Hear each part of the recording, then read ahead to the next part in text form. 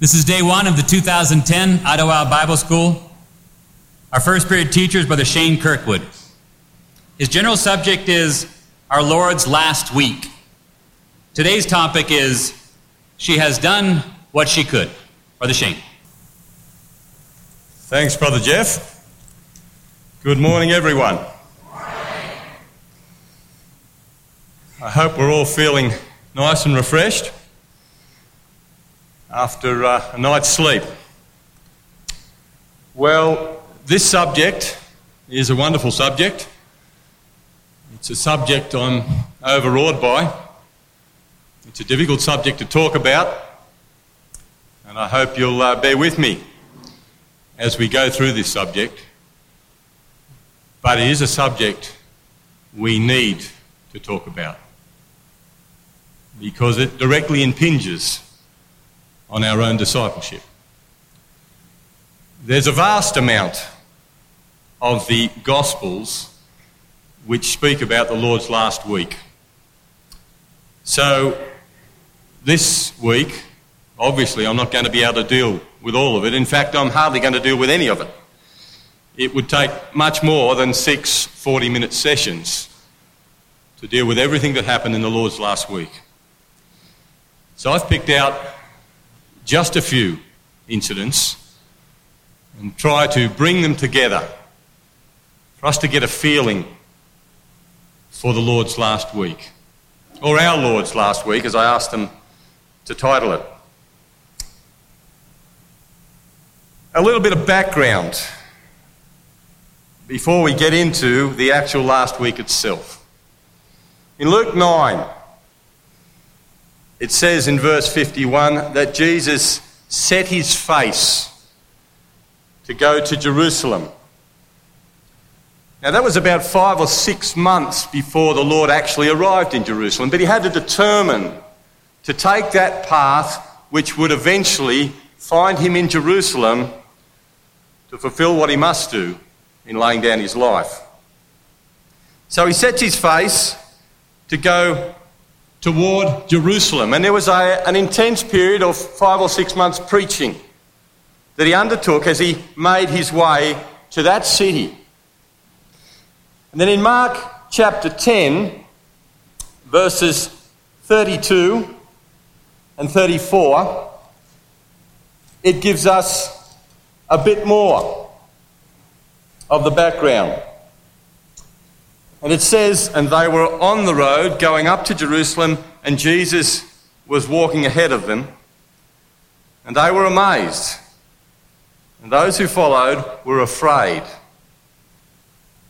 And taking the 12 again, he began to tell them what was to happen to him, saying, "Behold, we are going up to Jerusalem, and the Son of Man will be delivered to the chief priests and the scribes, and they will condemn him to death and deliver him to the Gentiles, and they will mock him and spit upon him and scourge him and kill him, and after 3 days he will arise."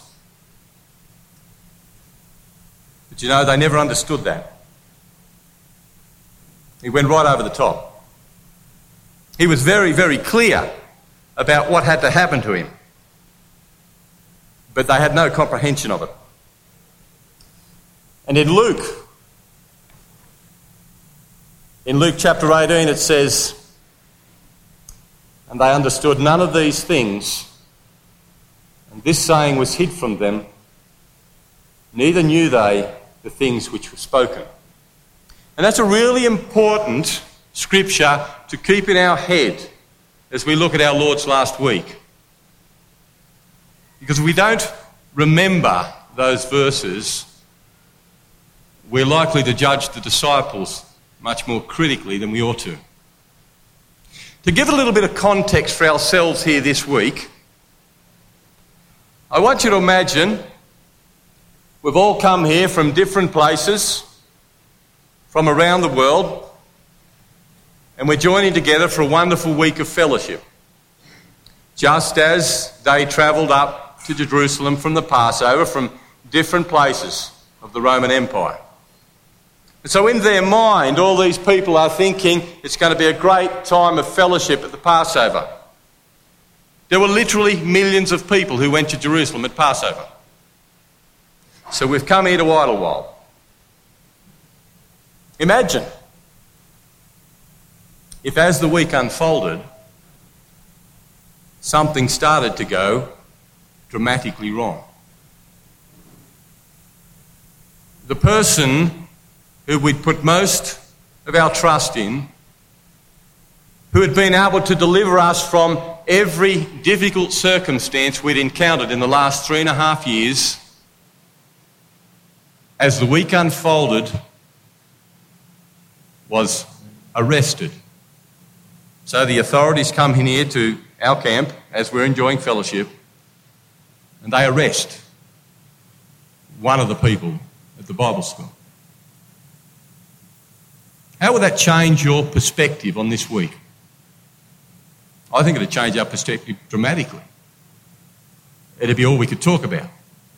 Not only were they arrested, but as the week unfolded, they were tried, they were tortured, and eventually, somewhere up on that hill, they were taken, stripped naked, and crucified in public. How would you feel? Would that change your perspective on this week?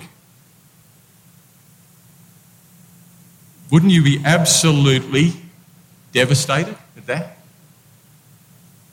You see, we've come here with no expectation of that happening, have we? Nobody said to us as we're going to Idlewild, oh, by the way, do you know what's going to happen by the end of the week? Somebody's going to be taken and crucified at your camp. I do that by way of us trying to get some context for the events that unfolded in this last week.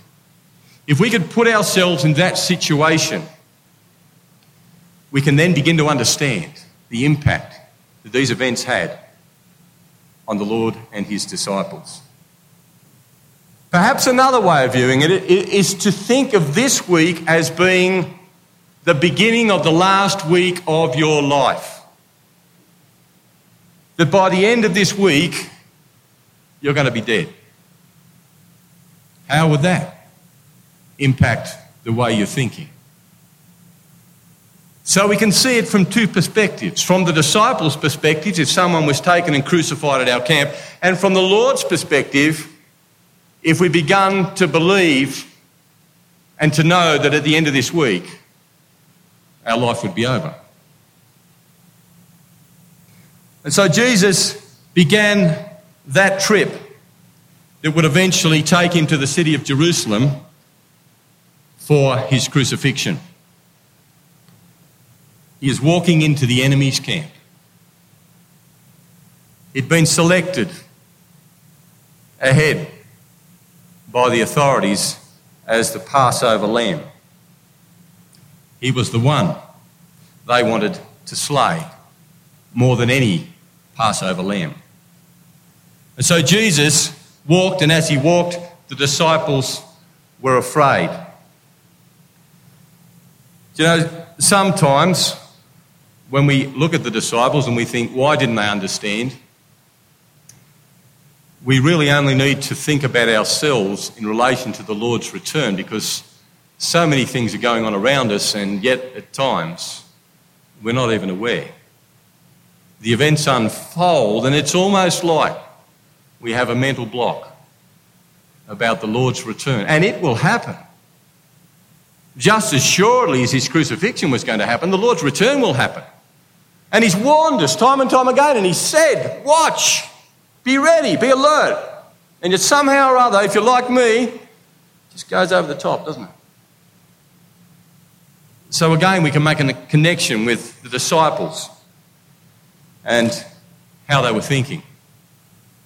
So, the Lord continues this journey, and he tells them a parable just before the beginning of the last week. And in Luke chapter 19, he enters Jericho, and we have the story of Zacchaeus. But down after the incident with Zacchaeus, we find in verse 11, it says, "And as they heard these things, he added and spoke a parable because he was nigh to Jerusalem and because they thought that the kingdom of God should immediately appear." So that's another verse to keep in your mind as we go through our Lord's last week. They didn't understand about his arrest and his torture and his crucifixion. But more than that, it wasn't just that they didn't understand, it was they actually believed that the kingdom of God was about to dawn. You bring those things together and you can see why they had such a difficulty when the Lord was taken and finally killed.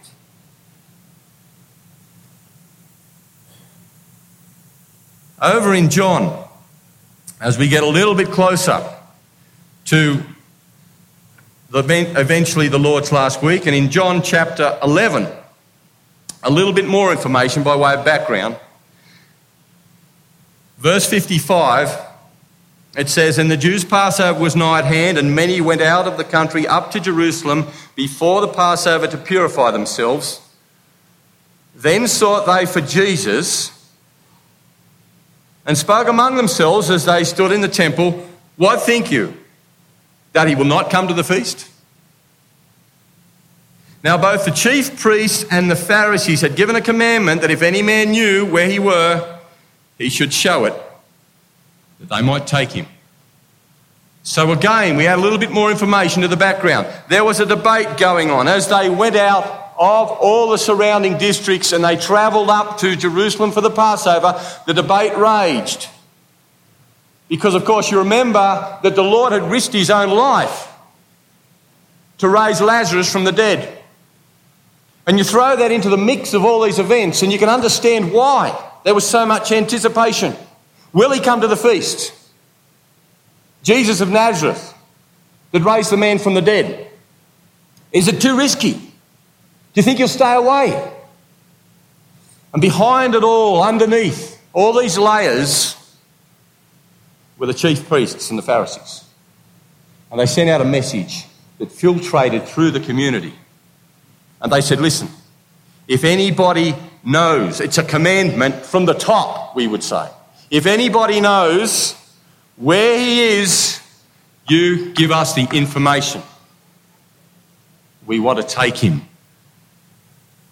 Now, of course, there were people who were willing to be bought. The information could be paid for.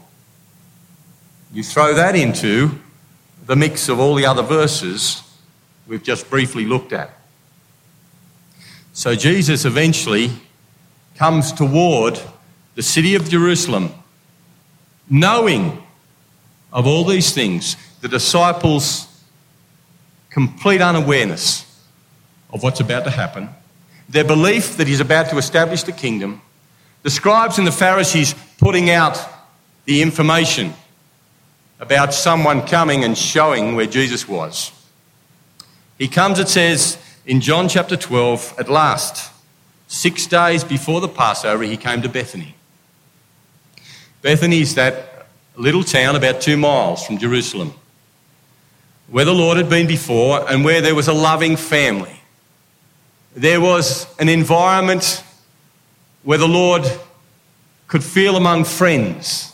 And I want you for a moment to think about Bethany in contrast to Jerusalem.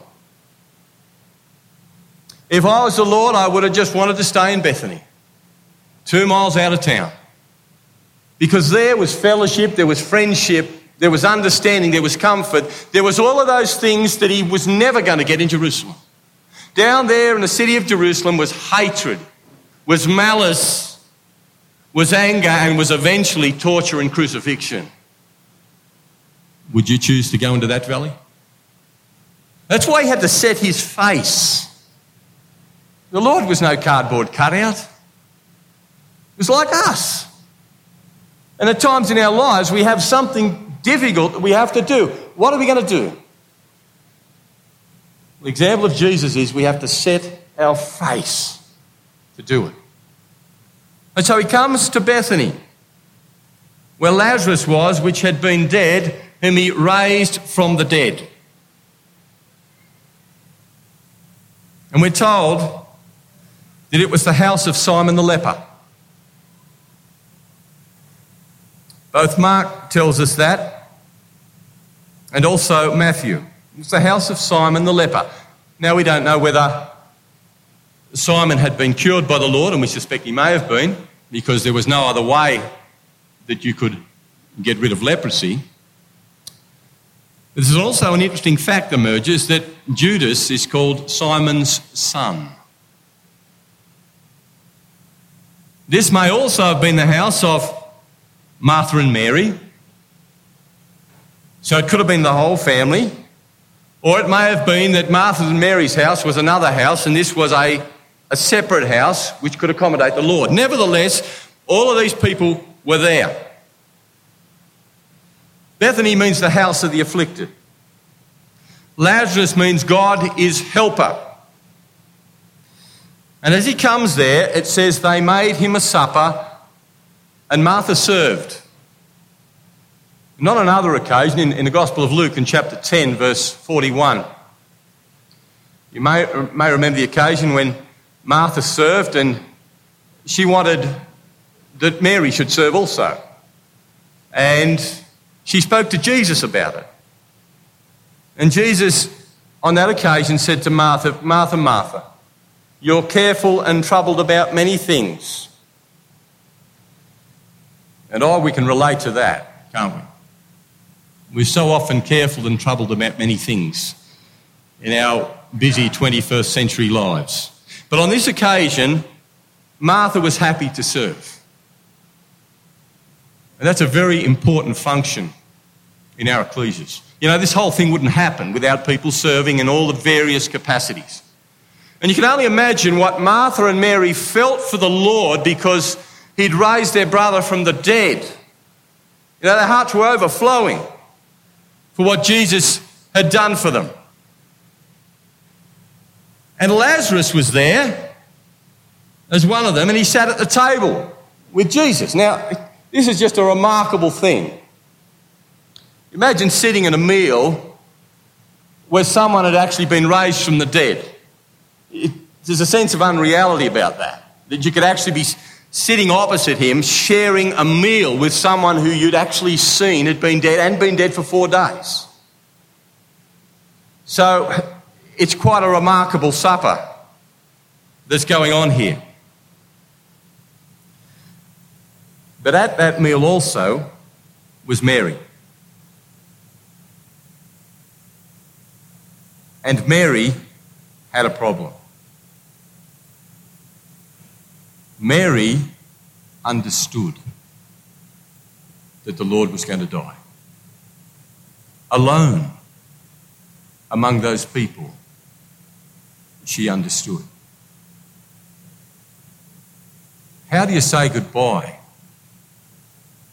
to somebody you know is going to die? Not just going to die, but die in the most awful way. How do you say goodbye to somebody you know that's going to happen to? How did Mary know that the Lord was going to die? Because in Luke 10, verse 39, it says that she sat at the feet of Jesus and heard his word. Mary loved Jesus. When you love someone, you listen. And that's what she did. So over the course of time, as she'd sat and listened to the Lord and conversed with the Lord, she had gleaned that the Lord was going to die. That's a great example for all of us. How often do you sit at the feet of the Lord and listen? How often in our busy lives do we actually sit down and just let the word penetrate our heart so that he speaks to us, so that we understand what he means to us? Now, what was Mary going to do? You see, this room was full of testosterone, right? This was a difficult situation. We're fortunate here, we've got a mix of male, female. This afternoon in the coffee clutch, it's not going to be all testosterone, right? Does a woman want to volunteer and come into the coffee clutch this afternoon and do something that is beautiful, but not something male? That's a risk. So she's seeing this and she's thinking, how do I express my love? But she must do something. Love must triumph, and that is the lesson of our Lord's last week. Love, in the end, despite all the torture and the pain and the suffering, love was triumphant. And that's the story of his life. So she's going to take a risk here. And love hurts. You ever been hurt by showing love? I'm sure all of us have. She's going to take a big risk because she sees the Lord the way he eventually would be.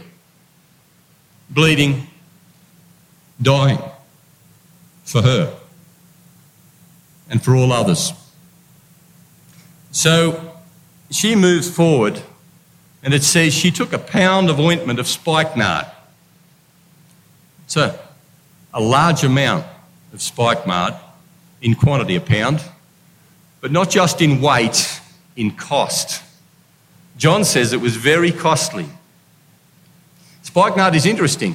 The word spike actually comes from the word faith.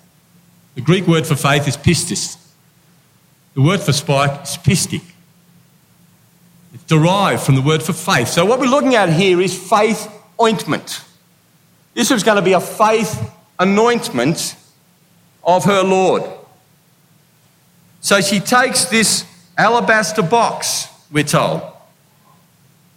Something that contained something very, very precious. In today's market, worth about $30,000, if you can fathom that. She took that. And it says, there came a woman in Mark, having an alabaster box of ointment of spikenard, very precious, and she broke the box. It's symbolic of Mary and the way she felt. You see, she wanted to display her love. So what she does is she breaks open the box, which is really in a way a symbol of herself, of her feeling, of her emotion, of her innermost being. She is so focused on this man that when she breaks open the box, it's like she's pouring herself upon the Lord. She breaks open the box in front of this room full of men, and Mark says she poured it on his head. So it just ran down through his hair, through his beard, down his garments, down his body. John says that she anointed the feet of Jesus and wiped his feet with her hair. Do you know, that's where we get the expression today of to let one's hair down. You know, when someone says, I'm going to let my hair down, it means they're going to be extravagant in what they do. This was an extravagant thing to do.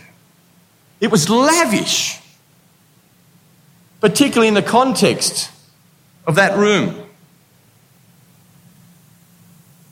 Song of Solomon 1, verse 12 says, while the king was on his couch, my nard gave forth its fragrance. And that's how she felt. This was her king. You think of Psalm 133, the anointing of the high priest that runs down through his hair, through his beard, and down to the skirts of his garment. And all that imagery comes through in what Mary's doing here. She reached out and she touched her Lord, and with her glory, with her hair, she wipes his feet. and a beautiful odour filled the house. What an amazing thing to do. Mary opening her heart. Just imagine if she'd never done that. Have you ever wanted to give someone something, someone really special to you, and you just couldn't work out when to do it? You had an opportunity and you weren't sure of the risk of exposing yourself, and so you didn't do it. How do you feel? Could you imagine if Mary hadn't taken this risk? If she had sat there and debated with herself and said, I can't do it in this room now, it's not the time, there's too many men, it's too risky, it all could go wrong, I'll wait another opportunity, and it never came. And she was left with a box that she never opened. And emotions that just were inside herself that she wouldn't be able to deal with.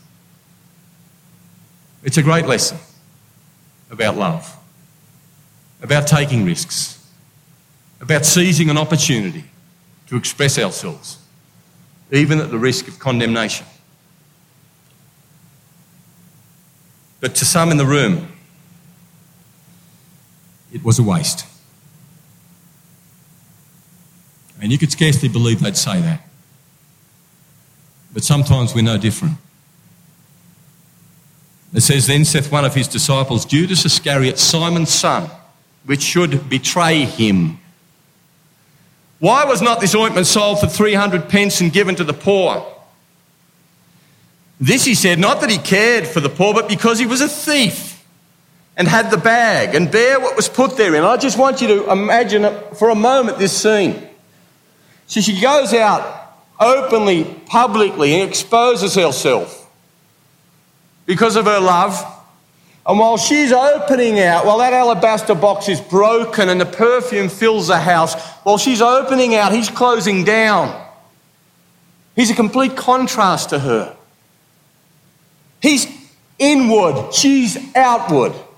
He's a thief, she's a giver. $30,000 worth of ointment. He's got the bag. He's closing it. She's opening. And across the room from one another. Sometimes people do things we don't understand in the service of the Lord either. Try not to be a Judas. Fight against that spirit of condemnation.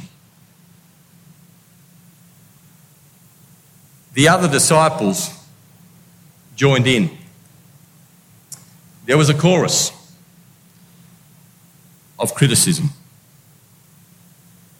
They said the same. How would Jesus respond? Now, just for a moment, try and take the Lord's position.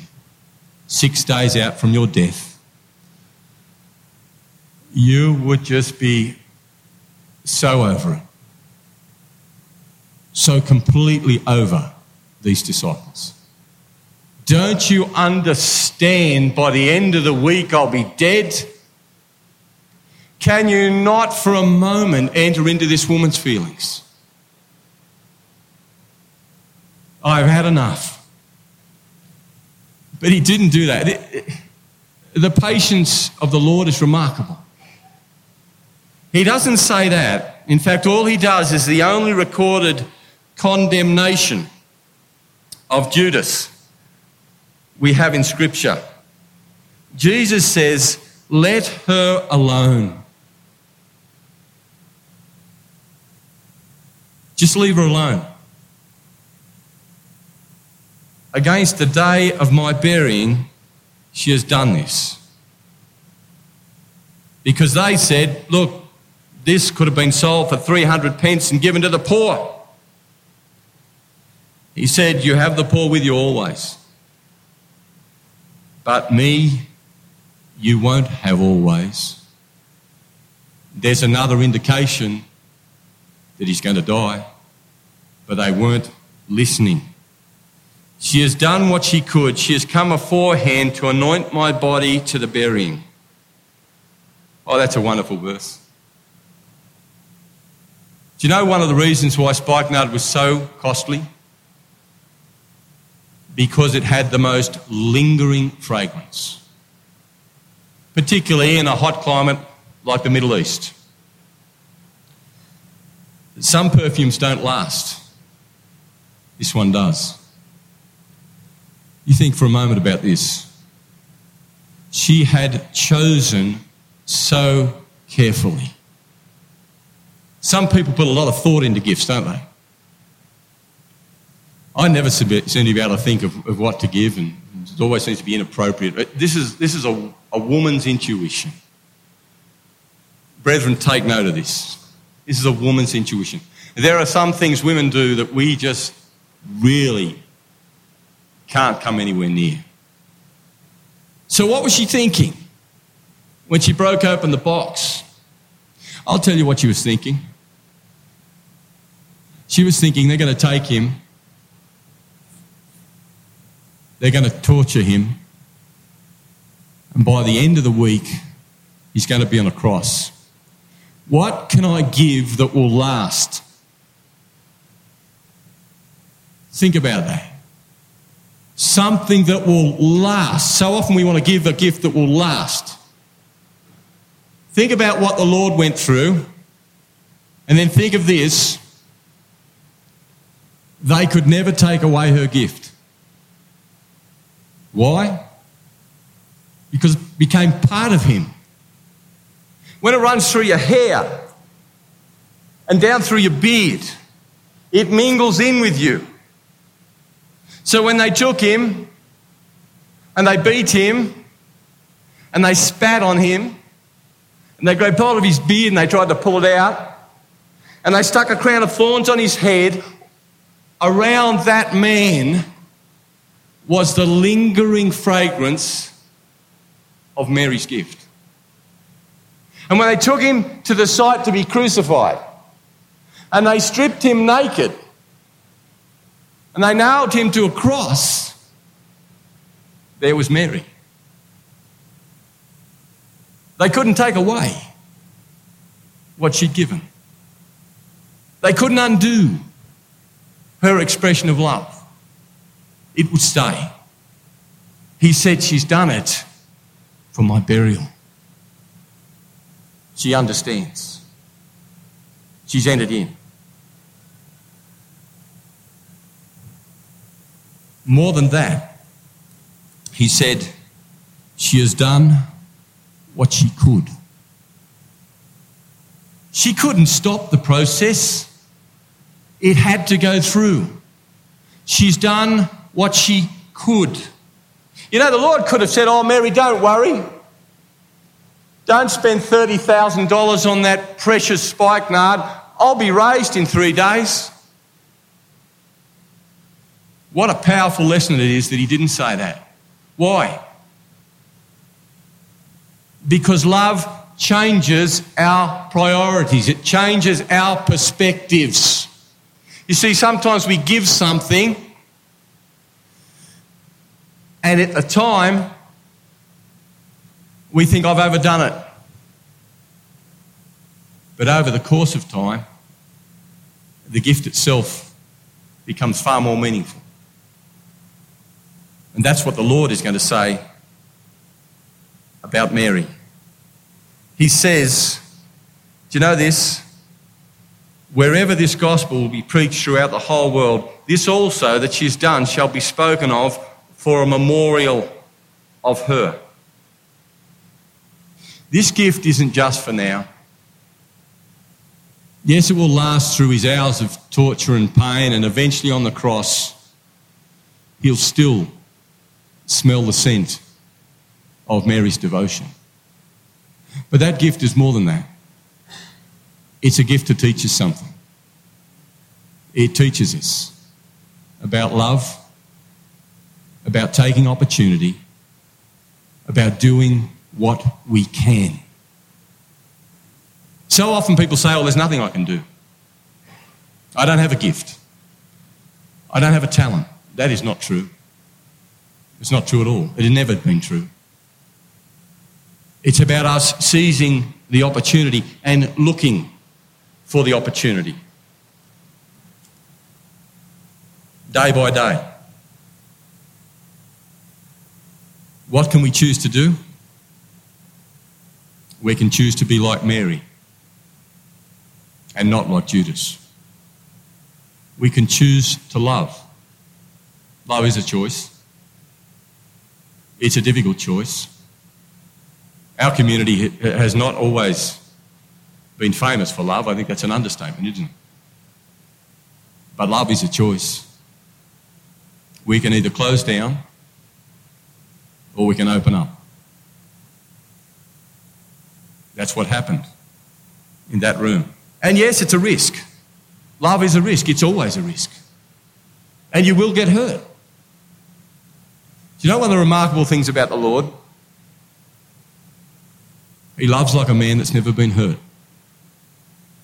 I find that amazing. I've exposed myself at times to the risk of loving someone, and it's come back and it's rebounded and it's hurt me. And when that happens, how do we feel? We feel like, well, that's it. I'm not going to go there again. I'm not going to risk that. I feel hurt. I feel humiliated. I can't deal with it. So we can close down. Jesus didn't do that. The hallmark of his character is that he got over that. He overrode it. Even in this most remarkable circumstance. So it is a risk. God chose to love. That's what the Gospels tell us. He chose to love at the risk of being hurt, at the risk of being rejected, and he is rejected by people all around the world. Did he close down to that? No, he didn't. He's still choosing to love now. By calling people. Even though the majority of people walk away, the Father chooses to love, just as the Son chose to love. And it costs. There's always a cost with loving. Along with the risk comes the cost. But love will always triumph over the opposition, eventually. Even though it took the whole week to unfold before the love was seen, to triumph over the hatred and the wickedness.